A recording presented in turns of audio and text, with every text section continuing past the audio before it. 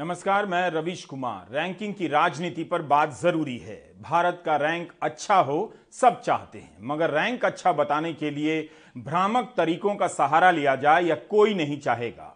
प्रधानमंत्री नरेंद्र मोदी ने गुजरात के जामनगर में कह दिया कि उनकी सरकार के समय ईज ऑफ डूइंग बिजनेस में भारत 142वें नंबर से 63वें नंबर पर आ गया, यानी तरक्की कर गया। प्रधानमंत्री ने गुजरात की जनता को यह नहीं बताया कि विश्व बैंक ने ईज ऑफ डूइंग बिजनेस की रैंकिंग बंद कर दी है। हुआ यह था कि 2018 और 2020 के इसके डेटा में कई तरह की धांधलियां पकड़ी गईं। अब जब ईज ऑफ डूइंग बिजनेस बंद है, पहले के 3 साल की रैंकिंग का डेटा ही गड़बड़ है, तब क्या प्रधानमंत्री को विश्व बैंक की इस रैंकिंग का जिक्र करना चाहिए? आखिर इसकी क्या मजबूरी है कि जो रैंकिंग संदिग्ध है, उसमें धांधलियां पकड़ी गई हैं, बंद की जा चुकी है, उसका हवाला प्रधानमंत्री जामनगर की जनता को क्यों दे रहे हैं? यह खबर न जाने कितनी जगह छपी होगी, परीक्षाओं में पूछा जाएगा, लोग रटते रहेंगे। इस तरह से एक आधारहीन तथ्य बनकर पब्लिक स्पेस में जगह बना लेता है। ईज ऑफ डूइंग बिजनेस कायदेसर नियमों बदल्या, व्यवस्थाओं बदली અને એના કારણે દુનિયાભરમાં આપણો જે રેન્કિંગ હતો ને એમાં જબરદસ્ત ઉછાળો આવ્યો। પહેલા હું જ્યારે 2014 માં આવ્યો પ્રધાનમંત્રી તરીકે તમને સેવા કરવા મોકલ્યો ત્યારે ભારત 142 નંબર ઉપર હતું। બોલો દુનિયામાં 142 નંબર। 5-6 વર્ષ મહેનત કરીને અત્યારે આપણે દોડતા દોડતા 63 પર પહોંચી ગયા છીએ અને હજુ જોર લગાવીશું તો 50 થી નીચે જઈને રહીશું પહેલા। आखिरी पंक्ति में प्रधानमंत्री कहते हैं कि अभी हम और ज्यादा जोर लगाएंगे तो भारत की रैंकिंग 50 के ऊपर पहुंच जाएगी, जबकि यह रैंकिंग बंद कर दी गई है। क्या प्रधानमंत्री ने कुपोषण को लेकर कहा कि और जोर लगाएंगे तो हमारी रैंकिंग ठीक हो जाएगी?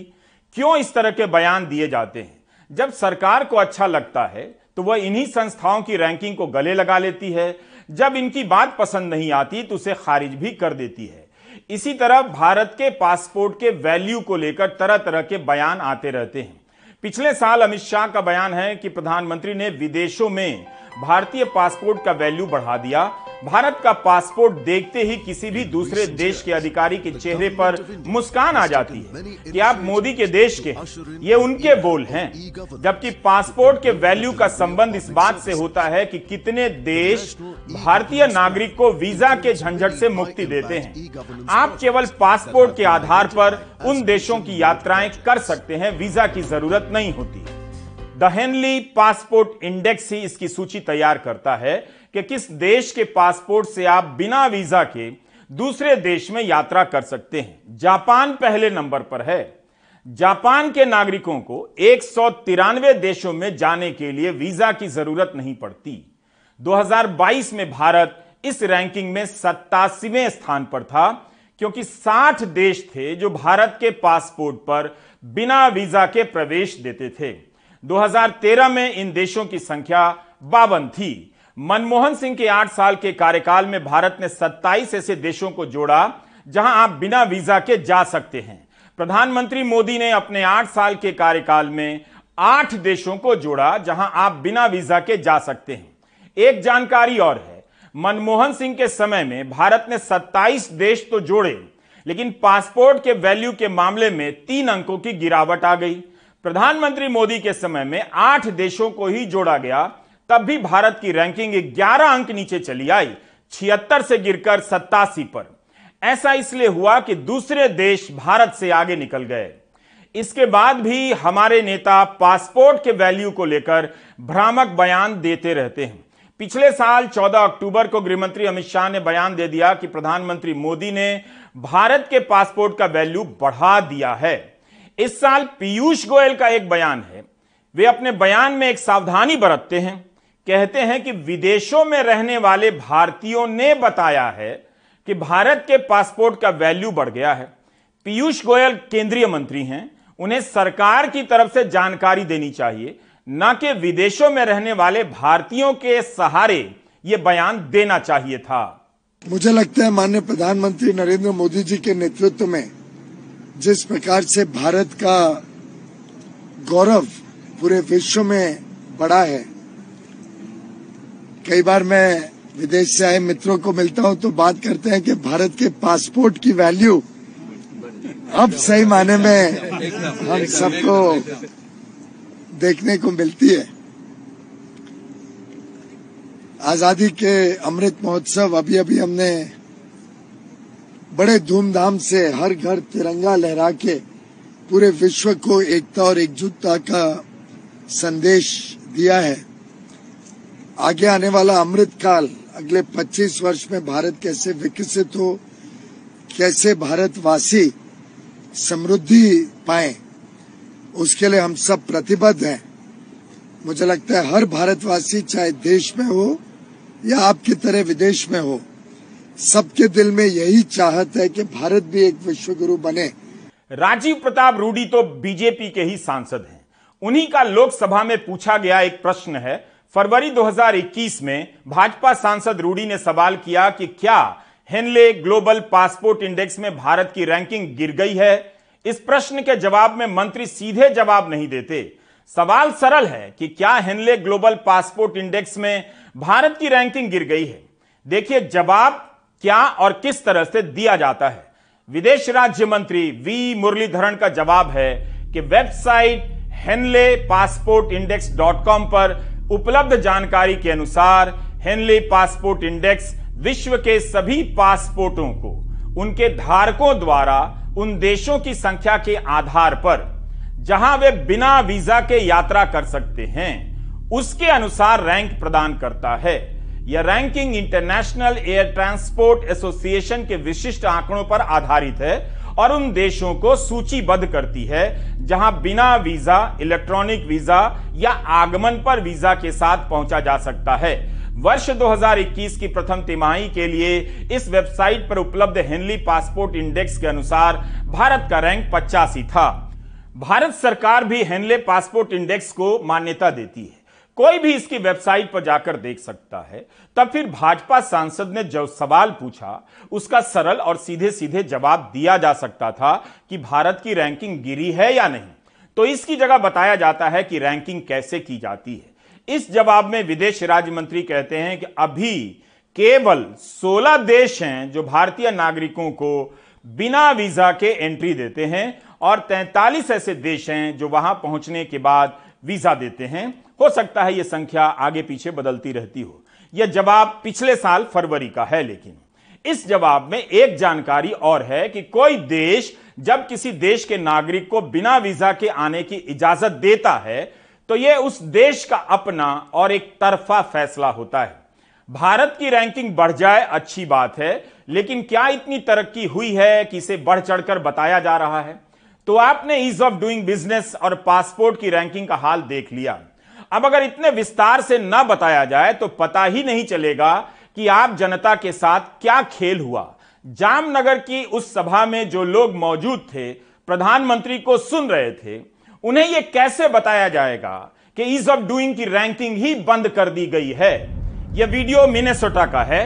अक्टूबर का महीना वहां फॉल का होता है जब पेड़ों के पत्ते रंग बदलते हैं। अमेरिका और कनाडा के पेड़ इतने रंगीन और खूबसूरत हो जाते हैं कि केवल इन्हीं को निहारने आप इन देशों की यात्राएं कर सकते हैं। लेकिन अमेरिका जाने के लिए जब आप वीजा बनाने जाएंगे तो इस साल की नहीं, अगले साल की भी नहीं, बल्कि 2024 की तारीख मिलेगी, जिसे अपॉइंटमेंट कहते हैं, जब वीजा अधिकारी आपसे मिलता है और तय करता है कि आपको वीजा दिया जाए या नहीं। 2-2 साल की वेटिंग है। भारतीय बड़ी संख्या में अमेरिका जाते हैं। जब वहीं जाने के लिए वीजा की इतनी मारामारी है, तब क्यों बार बार पासपोर्ट के वैल्यू को लेकर भ्रामक तरीके से ढिंढोरा पीटा जाता है? हाल ही में विदेश मंत्री एस जयशंकर ने अमेरिका के दौरे पर वीजा मिलने की देरी को लेकर मुद्दा उठाया। जवाब में अमेरिका ने कहा कि कोविड के कारण यह देरी हो रही है और कई देशों के नागरिकों को वीजा मिलने में देरी हो रही है। अकेले भारत के साथ ऐसा नहीं हो रहा। To the people who are concerned about the visa issues, I would like to give the message that I understand their anxiety and their urgency, and which is precisely the reason why I took up the matter. And to Secretary Blinken, I suggested that if there was something we could do from the Indian government to help the US government deal with this issue in a better way, we would be very open open to doing it. I think there might be some issues which he might send our way, but I again feel this is an issue where obviously it's mainly for the US to do, but we will be supportive, collaborative, because it is an issue. I mean, because we have today, and I hear this on a very regular basis in India. I mean, there are families who are not able to meet. There are people who can't keep their business appointments. There are students who are waiting for a long time. So it's a really it's a genuine, serious problem of some magnitude. So, but I'm very confident that, you know, with the sincerity that Secretary Blinken showed, and the seriousness with which I hope they would address this. Media में report छपी है कि अगर कोई भारतीय America का visa चाहता है तो उसे 2 साल तक इंतजार करना पड़ेगा, और चीन का नागरिक चाहता है तो 2 दिन में वीजा मिले। 29 सितंबर के लाइव मिनट में यह खबर छपी है। इसमें लिखा है कि अमेरिकी विदेश विभाग की वेबसाइट के अनुसार अगर दिल्ली में आप अमेरिका के लिए वीजा का आवेदन करते हैं तो 833 दिनों तक इंतजार झेलना होगा, और मुंबई से करते हैं तो यह इंतजार 848 दिनों का होगा। लेकिन बीजिंग से करते हैं, जो चीन की राजधानी है, तो मात्र 2 दिन लगेंगे। उसी तरह कोई छात्र कनाडा के वीजा के लिए आवेदन करता है तो 13 हफ्ते तक इंतजार करना पड़ रहा है, लेकिन चीन का कोई छात्र कनाडा के वीजा के लिए आवेदन करता है तो मात्र 51 दिनों में मिल जाता है। जब यह खबर आई तब अमेरिका ने अपनी तरफ से सफाई भी दी कि ऐसा क्यों हुआ। अमेरिका ने कहा कि लंबे इंतजार को लेकर चिंता तो है, लेकिन अब इसमें सुधार भी हो रहा है। कोविड के कारण दूतावास के कर्मचारियों की संख्या आधी हो गई थी, अगले साल तक इनकी संख्या 100% हो जाएगी। इसका मतलब तो यह भी हुआ कि इंतजार अभी लंबा रहेगा। फिर चीन के नागरिकों को वीजा 2 दिन में मिल रहा है और भारत के नागरिकों को 2 साल में भी नहीं। रैंकिंग राजनीति का मुद्दा बन चुका है। पिछले साल बीजेपी ने यह पोस्टर अपने ट्विटर हैंडल से जारी किया। 16 सितंबर 2021 में विश्व बैंक ने ईज ऑफ डूइंग बिजनेस की रैंकिंग बंद कर दी। उसके 1 महीने बाद भी बीजेपी अपने पोस्टर में इसे शामिल करती है। इसके अलावा वैश्विक प्रतिस्पर्धा सूचकांक, वैश्विक अन्वेषण सूचकांक, पर्यटन प्रतिस्पर्धा सूचकांक को भी शामिल करती है। जहां कुछ सुधार हुए हैं बीजेपी उसे चुन लेती है, लेकिन जहां गिरावट आती है उसे छोड़ देती है। अगर रैंकिंग की राजनीति ही करनी है तो फिर इसमें दुनिया के सबसे प्रदूषित शहरों को लीजिए, कुपोषण को लीजिए, गरीबी को लीजिए, भूखमरी से लेकर प्रेस की स्वतंत्रता की रैंकिंग का भी जिक्र किया जा सकता था। ये सारे मुद्दे आबादी के बड़े हिस्से को प्रभावित करते हैं। इनमें खराब रैंकिंग आती है तब सरकार ठीक से संज्ञान भी नहीं लेती, स्वीकार भी नहीं करती है। भ्रम का जाल इतना गहरा है कि कई बार इसका पर्दाफाश करते करते थक जाता हूं, क्योंकि गलती तो एक बार होती है। जब बार बार गलती दोहराई जाती है तब आप कितना और कब तक इसे गलत साबित करते रहेंगे। इसका तरीका यही है कि जितनी बार भ्रम फैले उतनी बार तथ्य बताइए। रैंक में सुधार अच्छी बात है, लेकिन उस रैंक की भी चर्चा सरकार करे जिसमें भारत का प्रदर्शन खराब होता जा रहा है। 2-4 का ढिंडोरा पीटेंगे तो बाकी को भी खोजकर निकाला जाएगा जिन्हें सरकार बताना नहीं चाहती। जब भी कोई मंत्री बयान देता है कि भारत की सड़कों को अमेरिका जैसा बना दिया जाएगा, वो बयान तुरंत हेडलाइन बना दिया जाता है, लेकिन जब भारत की सड़कें गड्ढों से भर जाती हैं उसकी चर्चा गायब कर दी जाती है। इस बीच यह यूपी की तस्वीर है। सीतापुर में अफसरों का काफिला उस सड़क से गुजर रहा है जिस पर गड्ढे हैं। नितिन गडकरी ने कहा कि यूपी की सड़कों को अमेरिका से बेहतर बना देंगे, इसके लिए यूपी को 7,000 करोड़ की मदद देंगे। इन खबरों के बीच गड्ढा जहां था वहीं है और यह ई रिक्शा पलट जाती है। लोगों को मामूली चोट आती है, उनके कपड़े खराब हो जाते हैं, अफसरों की गाड़ी निकल जाती है। जा।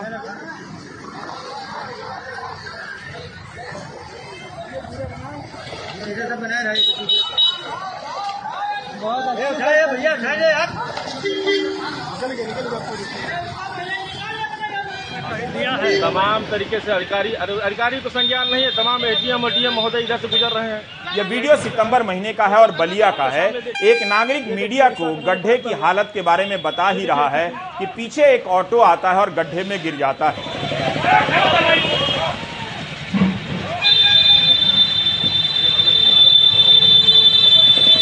हम आपको यह भी बताना चाहते हैं कि हाल ही में लखनऊ में भारतीय रोड कांग्रेस का सम्मेलन हुआ। वहां परिवहन मंत्री नितिन गडकरी ने कहा कि 2024 के पहले यूपी की सड़कों में 5 लाख करोड़ का निवेश होगा। यह खबर छपी है। अगले 2 साल में 5 लाख करोड़ का निवेश होगा। क्या आप सोच सकते हैं कि यूपी की सड़कों पर किस तरह नोटों की बरसात होने वाली है? एक बयान में 7,000 करोड़ है, एक बयान में 5 लाख करोड़ का निवेश। रेंज में कोई कमी नहीं, हेडलाइनें भी उछला करती होंगी, खुद से बतियाती होंगी, ये क्या कह दिया, ये क्या हो गया। अगर इन पैसों से गड्ढे गायब हो जाएं तो कमाल हो जाए। आप यूपी के अखबारों में गड्ढों में गिरने से हो रही मौतों की खबरों को सर्च कर लीजिए तो पता चलेगा कि जब बारिश नहीं होती है तब भी ये गड्ढे लोगों की जान ले रहे होते हैं। बारिश के समय इतना ही फर्क आता है कि किसी की जान लेने का दोष गड्ढों के अलावा बारिश में भी बढ़ जाता है।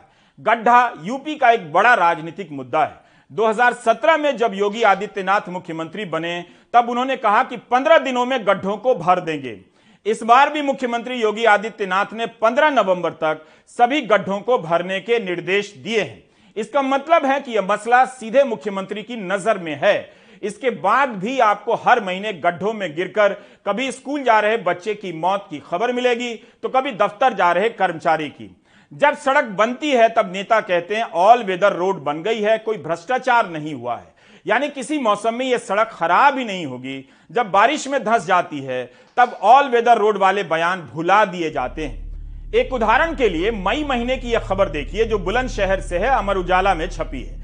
इसमें लिखा है कि जिले की 700 किलोमीटर सड़कें क्षतिग्रस्त हैं। मई का महीना है। यह भी लिखा है कि सड़कों के गहरे गड्ढों की वजह से आए दिन दोपहिया वाहन सवार गिरकर चोटिल हो रहे हैं। हाल ही में औरंगाबाद जहांगीराबाद मार्ग पर गड्ढे में बाइक गिरने से एक महिला की मौत हो गई। इस रिपोर्ट में उन तमाम सड़कों के नाम है जिन पर गड्ढों ने हमला कर दिया है। यह मई की खबर है। अब यह 11 अक्टूबर के वीडियो हैं और बुलंदशहर के। यह सड़क बुलंदशहर की मुख्य सड़कों में से है। इसकी हालत बता रही है कि मई की खबर और अक्टूबर की खबर में खास अंतर नहीं आया है। समीर अली ने शहर की कई सड़कों का हाल लिया। सियाने अड्डे से लेकर काले आम तक 2-3 किलोमीटर की सड़क का हाल बुरा है। काली नदी रोड और शिकारपुर से दिल्ली हाईवे का भी हाल बहुत अच्छा नहीं। वर्लीपुरा रोड के तो क्या ही कहने। इस एम्बुलेंस में जो भी मरीज होगा उसकी क्या हालत हो रही होगी आप अंदाजा लगा सकते हैं। इन गाड़ियों की हालत भी थोड़े दिनों में जर्जर हो जाएगी। लोग बता रहे हैं कि आए दिन इन गड्ढों में लोग गिरते रहते हैं। चूंकि हर दुर्घटना बड़ी दुर्घटना नहीं होती तो रिपोर्ट भी नहीं बनती। गाड़ियां खराब होती रहती हैं। यूपी सरकार को हर दिन गड्ढा रिपोर्ट जारी करनी चाहिए कि आज यूपी में कितने लोग गड्ढे में गिरे हैं, कितने लोग गिरने से मरे हैं, कितनी गाड़ियां टूट गई हैं, कितनों की हड्डियां टूट गई हैं और कितने लोग अस्पताल में भर्ती किए गए हैं। ये कम से कम 6 महीने हो गए सड़कों खराब हुए।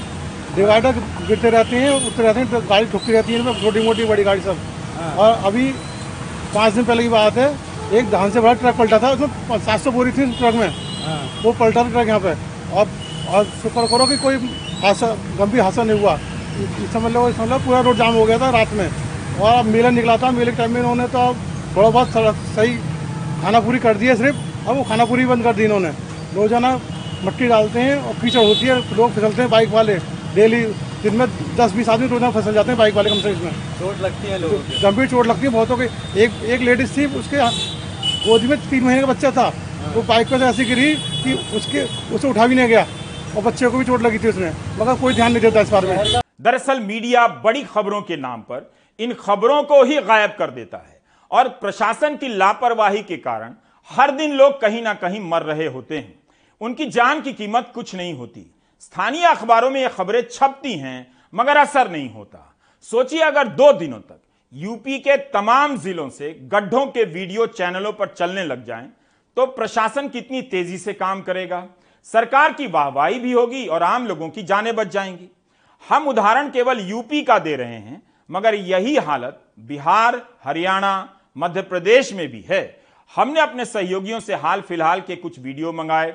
बलिया से करुणा सिंधु, स्थानीय पत्रकार, हरदोई से मोहम्मद आसिफ, उन्नाव से गौरव शर्मा, कानपुर से अरुण अग्रवाल, हापुड़ और अलीगढ़ से अदनान, सीतापुर से समीर, सहारनपुर से अशोक कश्यप, मुरादाबाद से अनवर ने गड्ढों के बहुत सुंदर वीडियो भेजे हैं, खबरें भी भेजी हैं।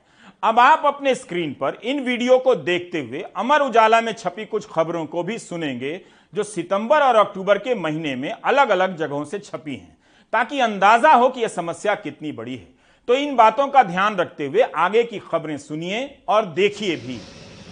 इसी 10 अक्टूबर को मेरठ से खबर छपती है कि एक गड्ढे में स्कूटी चला रहा युवक केशव मेहता गिर जाता है। पीछे से आ रही ट्रैक्टर ट्रॉली ने उसे कुचल दिया, मौके पर ही मौत हो गई। पीवीएस मॉल से चंद कदम दूरी पर यह गड्ढा बना हुआ था। 11 अक्टूबर की खबर शामली से है कि बारिश से जिले भर की सड़कों पर जानलेवा गड्ढे हो गए हैं, जिन पर सफर करना मौत को दावत देने जैसा है। सोमवार को गड्ढों की वजह से कक्षा 9 की छात्रा शुचि अग्रवाल की मौत हो गई। शुचि बहन के साथ ई रिक्शा से स्कूल जा रही थी, संतुलन बिगड़ गया और गिर गई। 11 अक्टूबर को ही पीलीभीत से खबर छपी है कि सड़कों में गड्ढे राहगीरों के लिए आफत बन गए हैं। इन गड्ढों में जैसे ही बाइक का पहिया जाता है, सवार गिरकर चुटैल हो जाता है। यह किसी एक जगह का हाल नहीं, अधिकतर सड़कों का हाल है। ई रिक्शा पलट जाती है। 6 अक्टूबर की यह खबर महोबा जिले से है। अमर उजाला लिखता है कि महोबा जिले में मुढ़ारी खैरारी मार्ग के गड्ढों में ऑटो उछलने से 50 साल के राम सेवक कुशवाहा सड़क पर जा गिरे। गंभीर चोट आने से उनकी मौत हो गई। स्पीड ब्रेकर में वाहन उड़ने से गिरे किसान की भी जान चली गई। अन्य हादसों में बाइक सवार 10 लोग घायल हो गए। 3 अक्टूबर को गाजीपुर के रक्साहा गांव के शैलेश सिंह अपनी बुलेट से बीज लाने निकले। सड़क के गड्ढे में पानी भरा था और गिर गए, मौत हो गई। 24 से 27 सितंबर के बीच अमर उजाला में बिजनौर, फिरोजाबाद, फतेहाबाद से खबरें छपी हैं। बिजनौर की खबर में लिखा है कि बिजनौर शहर में रेलवे फाटकों के पास सड़कों पर गहरे गहरे गड्ढे हो गए हैं, जिनमें गाड़ियां हिचकोले खा रही हैं। गड्ढों की वजह से कई बार हादसे भी हो गए हैं और हो भी रहे हैं। शहर में चक्कर रोड पर सेंट मेरी स्कूल के पास वाले फाटक के आसपास गड्ढों का जाल बुना हुआ है। फाटक के पास काफी गहरे गड्ढे हैं, जिनकी वजह से हमेशा हादसा होने का डर बना रहता है। फिरोजाबाद में भी गड्ढे में गिर जाने से 12 साल के ऋषि की मौत हो गई। फतेहाबाद में गड्ढे में डूब जाने से बैंक कर्मचारी सज्जन कुमार की मौत हो गई। गड्ढों में गिरकर मरने वाले ज्यादातर गरीब और आम लोग होते हैं। भारत विश्व गुरु बनना चाहता है, लेकिन उसके पहले सारे गड्ढों को भर लिया जाना चाहिए, वरना विश्व गुरु बनने के बाद जब सारे लोग दुनिया भर से भारत देखने आएंगे तो इन गड्ढों में गिरने लग जाएंगे। ठेहुना से लेकर ठुड्डी तक टूट फूट जाएगा। हमें राष्ट्रवाद को गड्ढे में गिरने से बचाना है। विश्व गुरु बनने से पहले इन गड्ढों को मिटाना है, यही नारा लगाना है। मेरा एक प्रस्ताव है, साल का एक दिन गड्ढा दिवस के रूप में मनाया जाए। इस दिन भारत के सभी नागरिक अपने अपने इलाके के सभी गड्ढों के साथ सेल्फी लेकर प्रधानमंत्री को ट्विटर पर टैग कर सकते हैं। भारत का हर गड्ढा सामने आना चाहिए। एक भी गड्ढा ऐसा ना हो जो सरकार और समाज और पत्रकार की नजर से छिपा रह जाए।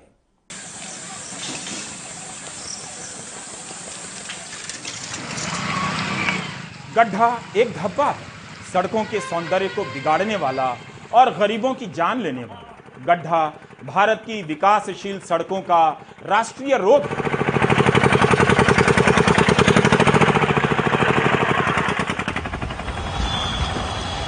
गड्ढा आज की महंगी और कोमल कारों को नुकसान पहुंचाता है। उनके कल पुर्जे कल कल रोते हैं। गड्ढों में गिरकर इंसान छल छल रोता है। काश मेरे पास संसाधन होते तो एक हफ्ते तक भारत के सभी गड्ढों को राष्ट्रीय पटल पर आने का अवसर भी प्रदान करता। इन गड्ढों को छांटकर, इनसे बचकर, सड़कें खोजकर चलने की प्रतियोगिता कराता। 2 गड्ढों के बीच बची हुई सड़क से कोई अपनी बाइक बिना गिरे निकाल ले जाए तो उसे इनाम के तौर पर कपड़े धोने का एक साबुन फ्री में देता। गड्ढा केवल मनोरोग नहीं है, यह हमारे मनोबल का भी परिचायक है। हम गड्ढे में गिरकर जान ही नहीं गंवाते, बल्कि गड्ढा होने के बाद भी सड़कों पर चलकर दिखाते हैं। गड्ढा होने के बाद भी हम सड़क को सड़क समझते हैं, उस पर सड़क समझकर ही गाड़ी चलाते हैं और गिर जाते हैं। अतः गड्ढा हमारा राष्ट्रीय स्वाभिमान भी है, गड्ढा हमारा राष्ट्रीय अपमान भी हो सकता है। भारत को गड्ढा मुक्त करना ही सबसे बड़ी कल्पना है, बाकी सब अल्पना है। गड्ढा हमारे राजनीतिक मानस का प्रतीक भी है। ध्यान से सुनिए, मैंने गड्ढे पर बात केवल गड्ढे के लिए नहीं की, इसलिए भी की ताकि आपको बता दूं कि एक धर्म विशेष से नफरत की राजनीति आपके दिमाग में तरह तरह के आकार के गड्ढे बना रही है। उन गड्ढों में जहर भरा जा रहा है। आपके विचारों की सड़क पर इतने गड्ढे बना दिए गए हैं कि चलने के लिए या सोचने के लिए बहुत कम जगह बची है। आप खत्म किए जा रहे हैं, आप खत्म हो रहे हैं। आपका नाम केवल सड़क नहीं है, इस केस में आपका नाम जनता है, नागरिक भी है। आगे का प्रसंग उसी गड्ढे से जुड़ा है जो हमारी राजनीति आपके दिमाग के भीतर खोद रही है, खोद चुकी है। क्या आप किसी भी समुदाय के आर्थिक बहिष्कार की अपील कर सकते हैं? यह सोच कितनी खतरनाक है। एक जमाने तक जाति के आधार पर बहिष्कार की संस्कृति अपनाई गई, उसी का अपराध बोध आज तक समाज पर भारी है। अब अगर धर्म के आधार पर बहिष्कार की बात कही जाएगी तो यह संविधान का भी अपमान होगा। हमारा संविधान सभी नागरिकों को समान अवसर देने की गारंटी देता है। आप अपने बच्चों को ऐसी सोच से दूर रखिए, लेकिन जब बीजेपी के एक सांसद प्रवेश वर्मा इस तरह की अपील करते हैं तो प्रधानमंत्री से भी पूछिए कि यह कौन सा भारत है। नफरत की यह राजनीति आज के नौजवानों को किस गड्ढे में लेकर जा रही है, इस पर विचार कीजिए। प्रवेश वर्मा सांसद हैं, भरी सभा में एक समुदाय के बहिष्कार की बात कर रहे हैं। सांसद प्रवेश वर्मा कैसे कह सकते हैं कि एक समुदाय से कोई सामान ना खरीदे? कोई भी समुदाय हो, आप नाम ले या ना ले, आप ये बात कैसे कह सकते हैं कि उसके आर्थिक बहिष्कार की बात हो? यह संविधान विरोधी सोच है। जहां जहां ये आपको दिखाई दे, मैं कहता हूं अगर इनका दिमाग ठीक करना है, इनकी तबीयत ठीक करनी है तो एक ही इलाज है, वो है संपूर्ण बहिष्कार। आप इस बात से सहमत हो? हाथ खड़ा करके बोलो सहमत हो, और मेरे साथ बोलो हम इनका संपूर्ण बहिष्कार करेंगे। हम इनके दुकान रेडियो से कोई सामान नहीं खरीदेंगे, हम इनको कोई मजदूरी नहीं देंगे। आप एक काम कर लेना, बस यही इनका इलाज है। आपको याद होगा 2020 में जब कोविड का हमला हुआ तब तबलीग जमात के बहाने एक समुदाय को निशाना बनाया गया। जमात में शामिल आम लोगों को पुलिस उनके घरों से खोज कर ले आई और कईयों को जेल में डाल दिया गया। कई महीनों तक लोग जेल में रहे बिना बात के। गोदी मीडिया और राजनीति ने उन्हें अपराधी बना दिया।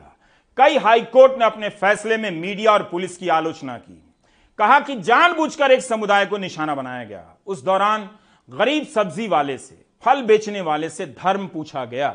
पता नहीं आपके कितने जानने वालों ने ऐसा किया होगा। कई खबरें आई थी। अब जब सांसद ही इस तरह के बहिष्कार की बात कर रहे हैं तब फिर क्या रह जाता है? सुप्रीम कोर्ट बार बार चिंता जता रहा है कि नफरती भाषणों से देश का माहौल खराब हो रहा है। अभी तक कोर्ट की नाराजगी मीडिया को लेकर थी, लेकिन अब जब सांसद ही इस तरह की बात कर रहे हैं तब कोर्ट क्या करेगा? क्या लोकसभा के स्पीकर संज्ञान लेंगे? क्या प्रधानमंत्री कुछ कहेंगे कि ऐसा नहीं कहना चाहिए? कांग्रेस की प्रवक्ता सुप्रिया श्रीनेत लगातार इस सवाल को उठा रही हैं। सरकार कुंभकर्ण की नींद सो रही है। दिल्ली पुलिस जो है वो अपने आका के खिलाफ जाएगी नहीं। मीडिया जो है जिसको इस पर बोलना चाहिए वो स्टूडियस साइलेंस मेंटेन किए हुए है, सुई पटक सन्नाटा है। तो कोर्ट को ही संज्ञान लेना चाहिए। मर्जी आपकी है, मगर इतना ही कहूंगा कि अपने आप को इन नफरती बातों से बचा लीजिए। दुनिया में यह प्रयोग कई बार हो चुका है और जब भी हुआ है बड़ी संख्या में पढ़े लिखे लोग भी दूसरे समुदाय से नफरत करने लगे और हत्यारे बन गए, क्योंकि किसी समुदाय के बहिष्कार की सोच ने हमेशा ही लोगों को दंगाई और हत्यारा बनाया है। जर्मनी ही अकेला उदाहरण नहीं है। इस बीच खबर है कि जस्टिस DY चंद्रचूड़ भारत के अगले मुख्य न्यायाधीश हो सकते हैं। मगर इससे भी बड़ी खबर यही है कि देश का एक सांसद एक समुदाय के आर्थिक बहिष्कार की धमकी देता है। देश के प्रधानमंत्री उस पर कुछ भी नहीं बोलते हैं। 2 साल पहले एक समुदाय के खिलाफ गोली मारने के नारे उनके ही मंत्रियों ने लगाए, तब भी प्रधानमंत्री चुप रहे। इस चुप्पी को नोट करते रहिए और खुद को नफरत से बचाते रहिए। ब्रेक ले लीजिए।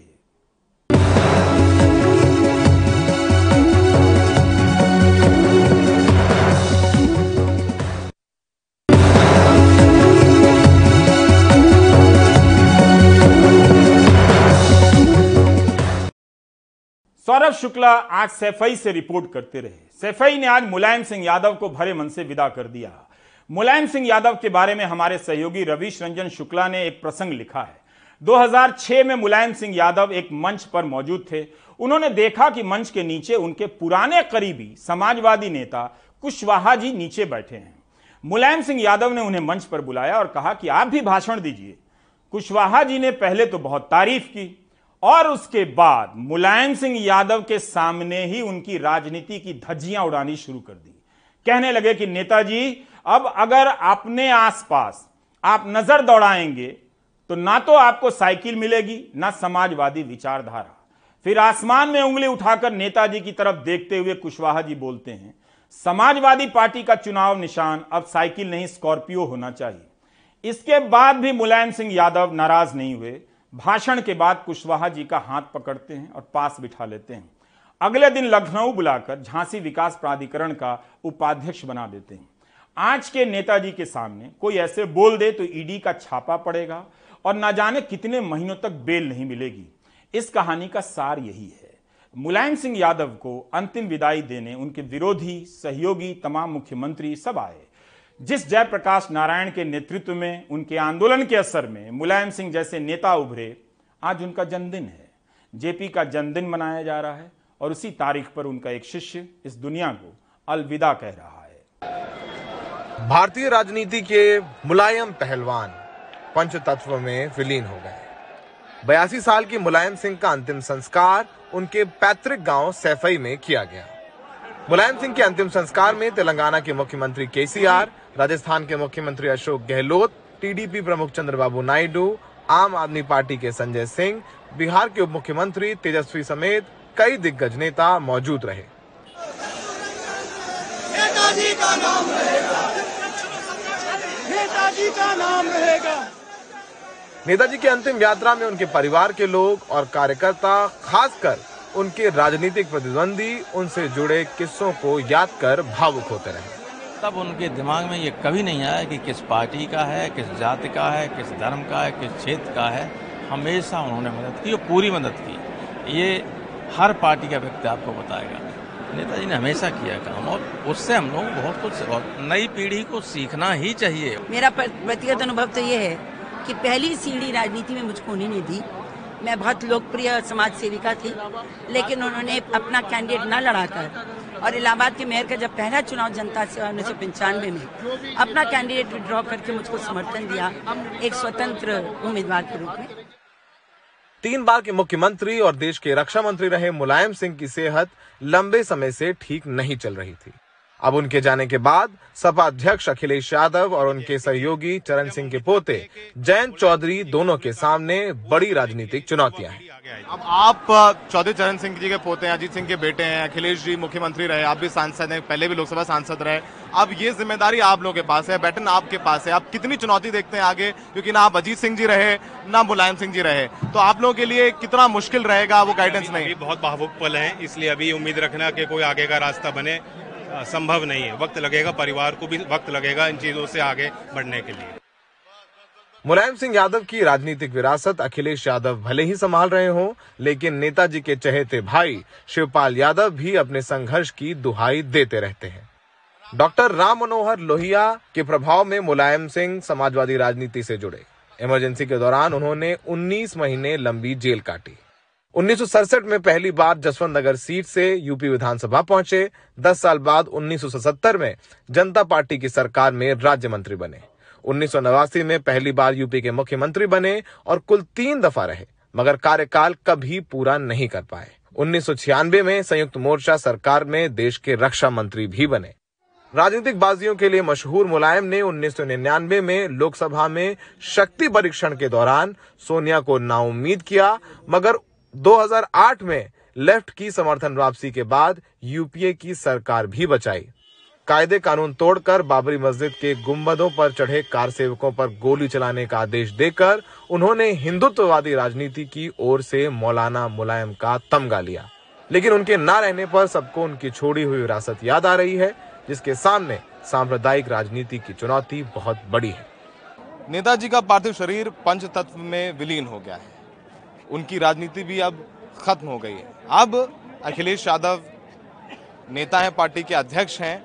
अब आगे उनके सामने कई चुनौतियां हैं। भले ही नेताजी बहुत सक्रिय ना हो राजनीति में, पर उनकी मौजूदगी बहुत बल देती थी अखिलेश यादव को। भले ही शिवपाल अलग रहते हों, लेकिन नेताजी की मौजूदगी में सब साथ आ जाते थे।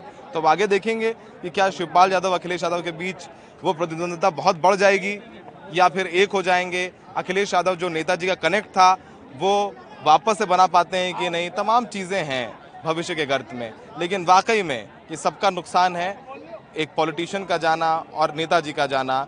भारतीय राजनीति में इसको मोदी जी भी स्वीकार रहे हैं, सोनिया गांधी भी स्वीकार रही हैं, मायावती भी स्वीकार रहे हैं। हर एक नेता जो भारत की राजनीति को समझता है, उसका हिस्सा है, वो मान रहा है कि अब एक खालीपन जरूर राजनीति में आ गया है भारत की। सैफई में सहयोगी राजेश गुप्ता और अरशद जमाल के साथ सौरभ शुक्ला, एनडीटीवी इंडिया। आप देख रहे थे प्राइम टाइम। नमस्कार।